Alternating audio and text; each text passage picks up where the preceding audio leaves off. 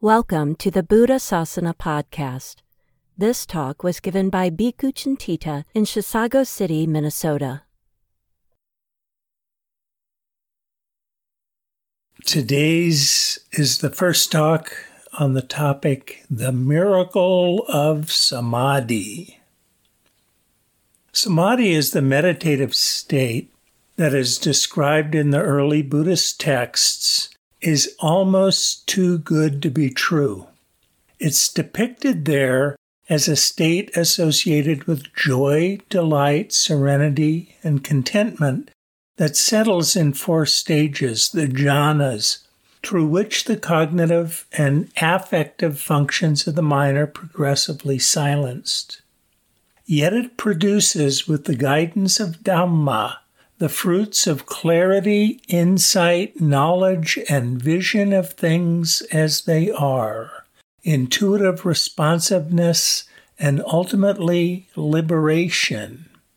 Moreover, Samādhi makes its appearance often, spontaneously, naturally, and effortlessly. The early texts tell us this. Samādhi is almost too good to be true.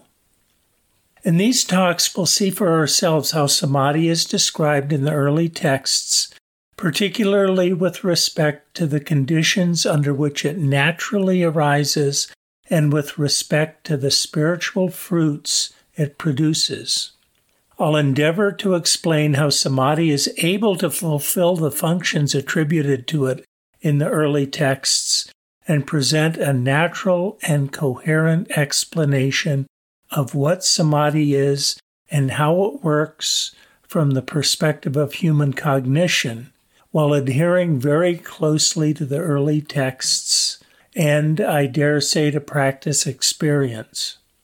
I hope thereby to contribute a fuller understanding of this remarkable, multifaceted, culminating factor of the Noble Eightfold Path.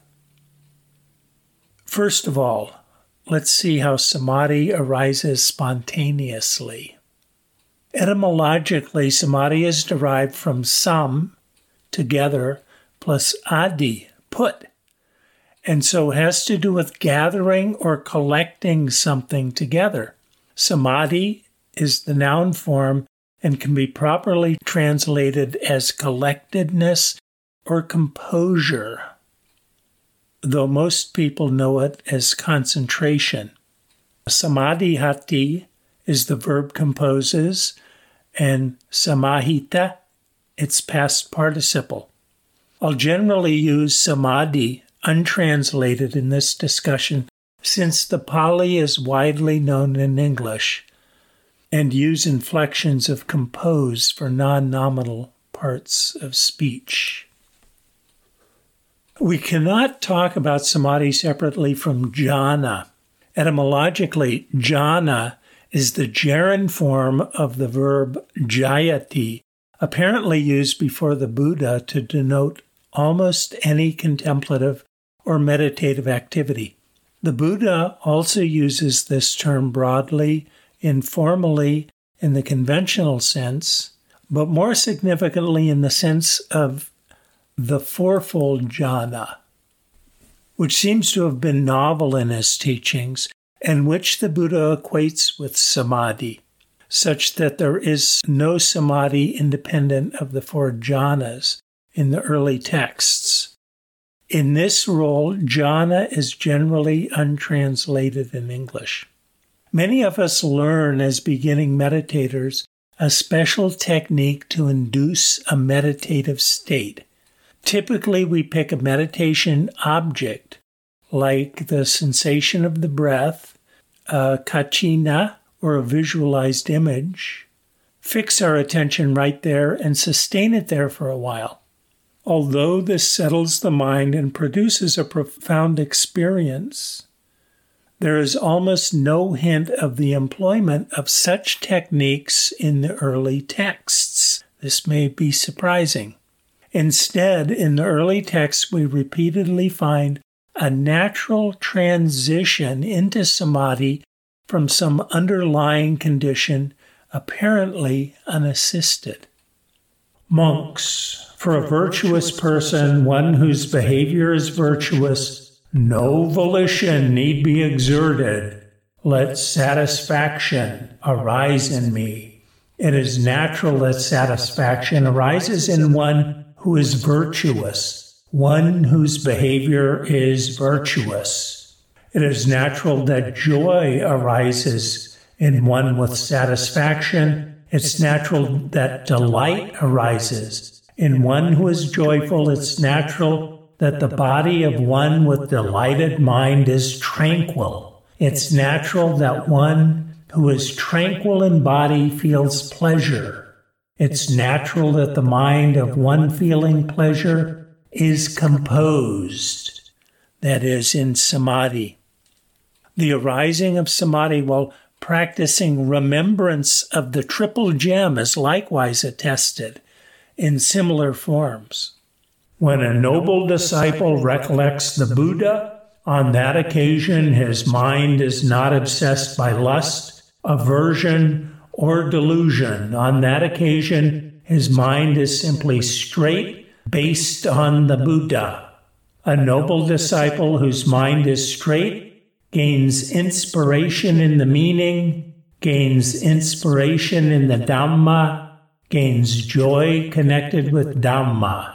When he is joyful, delight arises. For one with a delighted mind, the body becomes tranquil. One tranquil in body feels pleasure. For one feeling pleasure, the mind becomes composed, that is, in samadhi. You should develop this recollection of the Buddha while walking, standing, sitting, and lying down. You should develop it while engaged in work and while living at home in a house full of children.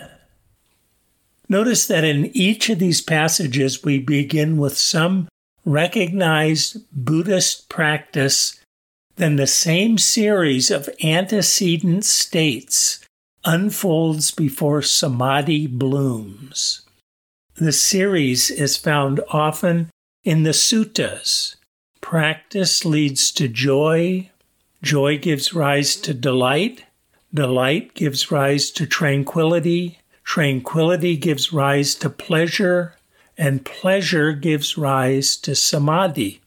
In some texts, only two of these antecedent factors are mentioned. Practice gives rise to delight, delight gives rise to tranquility, and tranquility gives rise to samadhi.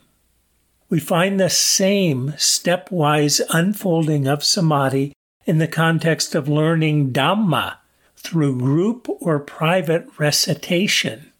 In whatever way he experiences inspiration in the meaning and inspiration in the Dhamma, as he does so, joy arises in him.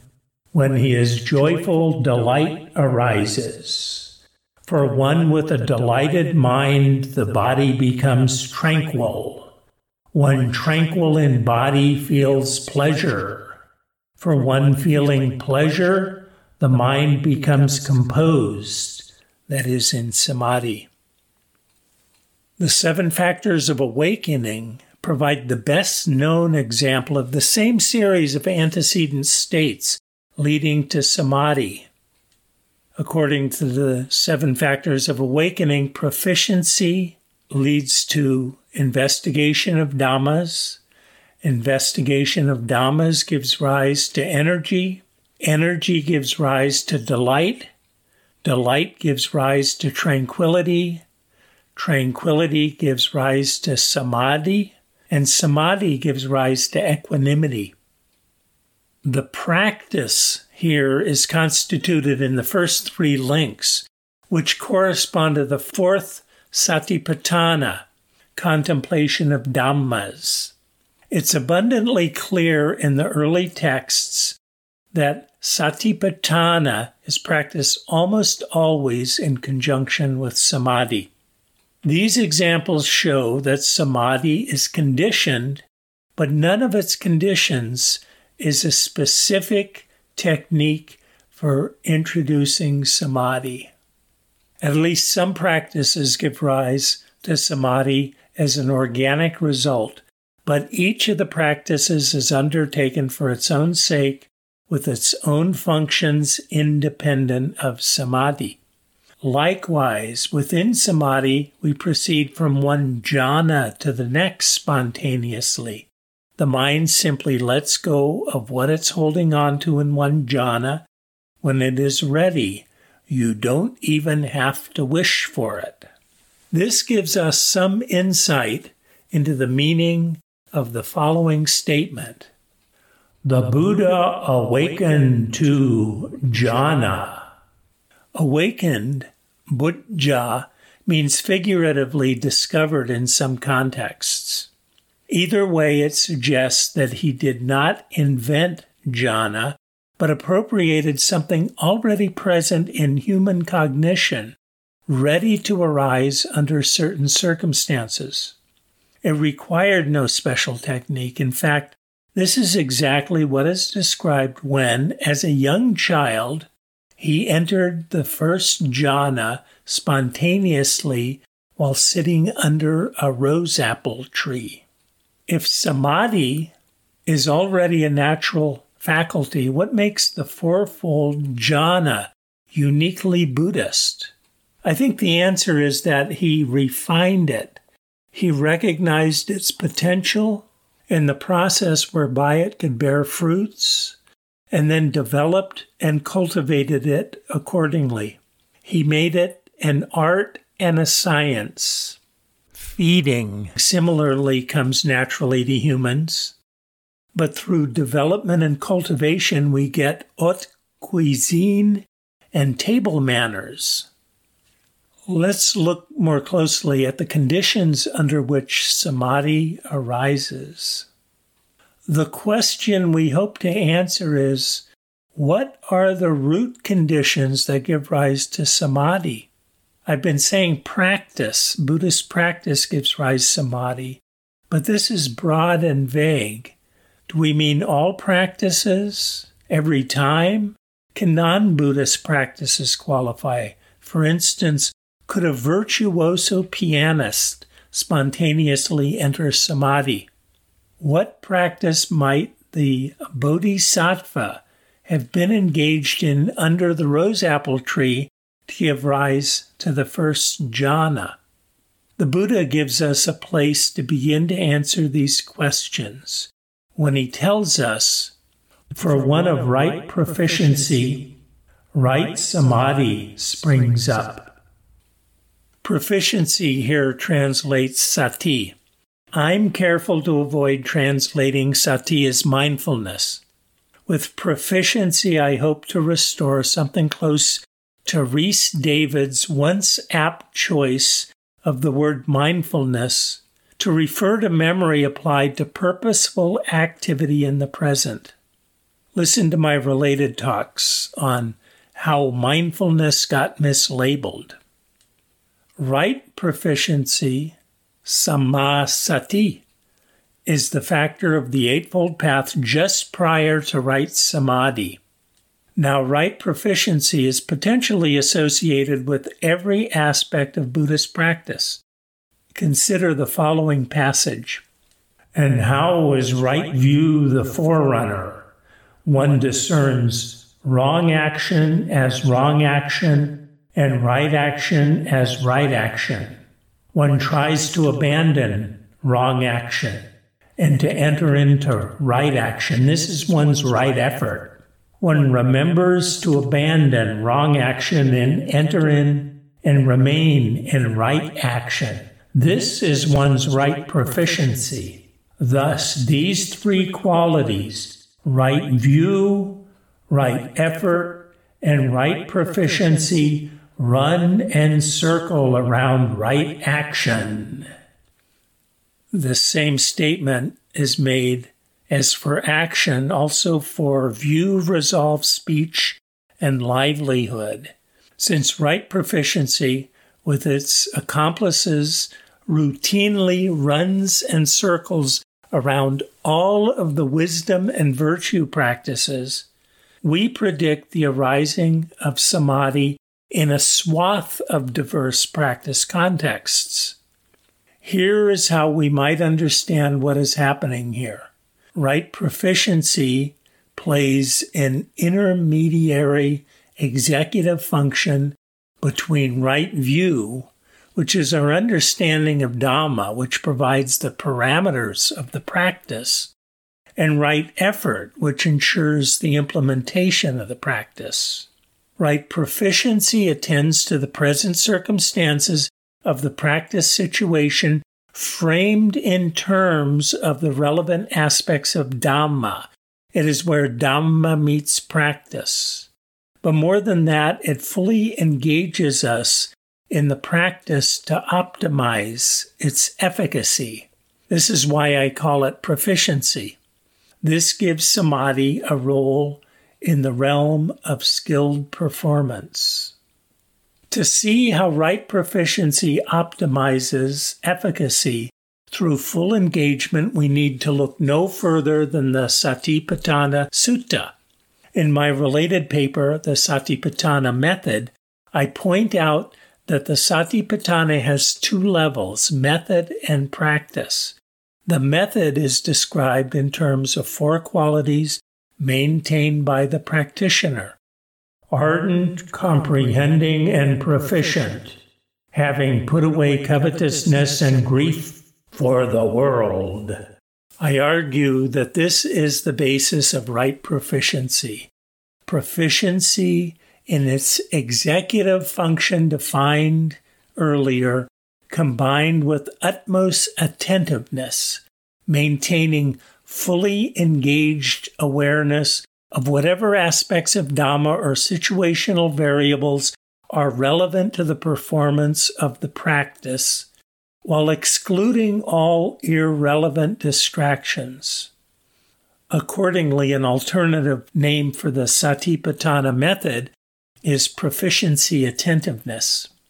Now, when proficiency attentiveness is operating optimally with full engagement in the task, the scope of attention should center around a single theme at a given time, reflecting the scope of relevance to the practice task at hand. If attention is scattered, it will no longer be centered on a theme. Instead, much of it will likely be dispersed alongside. And if we're multitasking, there will be multiple themes. The theme will be broad or narrow as the task demands, and is not fixed. Different stages of the task or different contingencies may require adjustments to the theme. This brings us to a simple definition of samadhi. Samadhi is one-centeredness of mind. Aha! Here is the very point at which we enter samadhi, while we are engaged in right proficiency. Whenever we bring a critical level of optimality to right proficiency, such that attention centers around a single theme, we have entered samadhi, presumably at the first jhana. More on this next week.